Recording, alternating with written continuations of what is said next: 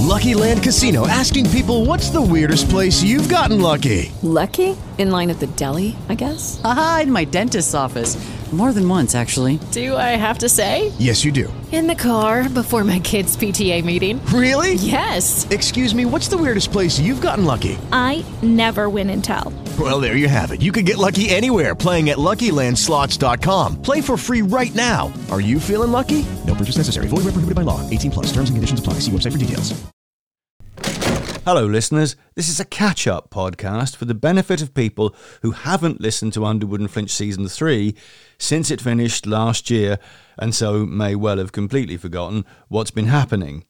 However, I didn't want to include this sort of catch-up stuff at the start of episode 1 of Season 4, because in future, people will just be coming, to Season 4 straight from Season 3, and they won't need a catch-up. So everything I'm about to say will just be, a pointless obstacle between the listener and the story they want to get to. Okay, so for the benefit of we people living in the present rather than the future, let's just go back over the stuff from Season 3 and indeed before Season 3 that you need to be reminded of before beginning Season 4. First, the ending of Underwood and Flinch book/Season 1. Underwood takes the wounded Lydia up onto the rooftop of the nightclub La Fantasia as the sun is rising. Up on that rooftop later on, David finds ashes blowing around in the breeze and the burnt debris of Underwood and Lydia's clothing, though he muses to himself how little ash there is, considering that 2 people have just apparently been incinerated. Then we go forward to Season 2, Blood and Smoke, in which David gets out of jail, having been locked up as the only survivor of, and therefore the only suspect in, the shootout that took place at the nightclub at the end of Underwood and Flinch 1. David then goes back to Casa Underwood, the family home, there to find all of Underwood's things have gone. Something the local sect lawyer, Ildefonso Hernandez, explains is a proviso of Underwood's last will and testament. The things are to be shipped to a home of Underwood's in London. After this, David discovers and listens to a number of old recordings made by Underwood and Arthur Flinch during the London Blitz in 1940. He hears Underwood's continued origin adventure in the Caribbean of 1719, but he also learns something about Underwood's vampire bride in 1940, when the recordings were being made. Her name was Rose. She was a German singer who, by the end of Blood and Smoke, Season 2, ends up singing to Londoners in the Aldwych underground station air raid shelter, which was adjacent to the house where Underwood was living at the time. Then, at the end of that season, Season 2, David received a call from his girlfriend Lisa saying that she was being held by 2 men at his flat and that David has to return home or they will kill her. Season 3 then began. I started it with the short story Disturbing the Devil, in which Underwood was being hunted through the Victorian Underground Railway by a shadowy group who called themselves the Malleus, members of which wear a ring bearing a hammer symbol. Then in Season 3, the novel Underground began, suitably enough, with Chapter 1, in which David returns to Brighton and finds Lisa tied to a chair. She's been turned into a vampire. They fight, and she is burned to death as he pulls open the curtains on the sunshine outside. Chapter 2. David, now having a charred corpse in his flat, calls Underwood's London lawyers, Daventry and West, and they dispatch a small clean-up crew to take care of Lisa and Elizabeth Daventry, daughter of one of the partners, to bring David to London. Chapter 3. Detective Inspector Claire Redmond of the Metropolitan Police and her partner, Detective Sergeant Larry Beck, are called to the scene of a murder in Camden, London. The body of a woman has been found dumped in a skip, that's a dumpster in America, with certain wounds that cause Inspector Redmond to privately suspect that a vampire may have been the culprit. Chapter 4. Elizabeth Daventry brings David to the Daventry and West offices in London, where he meets the partners and tells them everything that happened, both in Spain and of the events that have brought him back to England, ending in Lisa's death. He says he suspects Underwood, since of course Underwood is the only vampire David knows. But Daventry and West inform him there are others, and some of them are on their client list, though they assure David that none of these vampires would ever hurt him. And as for Underwood, well, even if he were alive, he would never hurt David. Why would he? David was his loyal friend and guardian. It makes absolutely no sense. Now, David doesn't know what to think. Daventry and West say he doesn't need to worry about it because he has to get back to Spain, since of course he's not supposed to have left the country because of his role in the events at the nightclub shootout. He's like, the only suspect, and so police don't want him to leave the country. But David says he doesn't want to. He wants to stay in the UK and get to the bottom of who killed Lisa. So Daventry and West drug him and tell him that he is, like it or not, going back to Spain. Chapter 5. Dame O'Sullivan, someone that we hadn't seen since Season 1, the former bouncer and barman at Keith and Michelle Mullins' pub, Lorena de Corazones, wakes up in a mortuary fridge locker to find that he has become a vampire. He recalls how Lydia fed on him at the end of Season 1 and concludes that she must have made him a vampire when she bit him. He escapes the fridge, kills a hospital orderly for food, then flees back to his girlfriend Ange's house in Almacina. Chapter 6. Damo arrives at Ange's house. He sleeps the day away and then heads out to Casa Underwood, where he was briefly with David towards the climax of Season 1. He hopes to find David or Underwood, but instead he finds a removals truck and learns, on fascinating the boss of the removals men, that Underwood's stuff is being transported to London. But why? The chapter ends with Damo, having killed Ange in a feeding accident, heading back to London to track down Underwood and Flinch. Damo arrives back in London. After a night in a hotel, he goes to see a priest in the hope that he can perform some kind of exorcism on him to purge him of the curse of vampirism.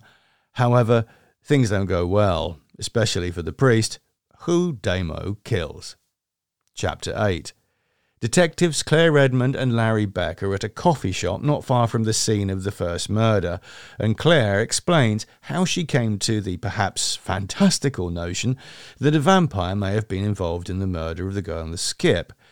She tells how she believes her father, a detective in the Metropolitan Police back in the 70s and 80s, may have been working for a secret department called the OCU, Occult Crimes Unit, who investigated, she believes, amongst other things, vampires.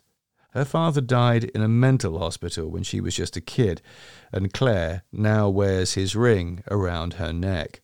She shows Larry. It's a silver ring with a symbol of a hammer on it. Yes, that's the same ring as the vampire hunters were wearing in Disturbing the Devil, you see. But anyway, Claire and Larry are then called to the scene of a second murder. Chapter 9. Damo is trying to sleep the day away on an underground train when he notices an unusual woman observing him. She seems weird, attractive features, but kind of unwashed. He figures she's probably a crazy homeless woman and goes back to sleep. He later awakes to find himself and the woman alone on the empty train parked in a tunnel. The woman, who has a rat in her pocket she calls Oddfellow, says she knows he is a vampire. He asks how, why, who is she? And she tells him her name is Lady Rosamond Underwood. And yes, that is Rose Underwood from Season 2, Blood and Smoke. Chapter 10. Damo and Rose become better acquainted. She confirms that she was Underwood's wife, but she believes he was dead, having been reported to her as missing in action back in World War II. Damo then tells her how he met Underwood not long ago in Spain, alive and well. Then they see the newspaper headlines, how a vampire slaying has taken place in London, the Skip murder. Rose is cross with Damo, believing it had to be his handiwork, though he protests it wasn't. Regardless, she decides to take him under her wing. Using a taxi driver, she shows him how to feed on a human without killing them, and then she brings him home. Chapter 11. Detectives Redmond and Beck are called to the scene of the second murder, which is the murder of the priest that Damo did the night before. However, no sooner have they arrived than they are taken off both cases by their boss, Detective Chief Superintendent Charles Coleridge, a friend of Claire's late father and her godfather. Claire's replacement on these cases is Detective Chief Inspector Guy Valentine. Valentine claims that both victims match certain methodology traits of a serial killer he and his team at Falconbridge Police Station have been investigating for some time. Before she and Larry go, Claire notices a silver ring on the third finger of Valentine's right hand. As she leaves, she is briefly accosted by a tabloid journalist, Ronnie Bishop. Claire has no time for him, but later, as Bishop is working on his story in a pub, he hacks into Claire's phone and discovers a message from her partner, Larry, in which he talks about Claire's vampire suspicions, and thus Ronnie coins the name The London Vampire for the killer, and the story he writes is the one that Damo and Rose saw in the newspaper in the Underground. Chapter 12. Rose brings Damo to her home in the basement of the building adjacent to Aldwych Station. They enter the basement level and then travel deeper underground via a secret elevator which connects Rose's accommodation to a secret passage leading to Aldwych Station below.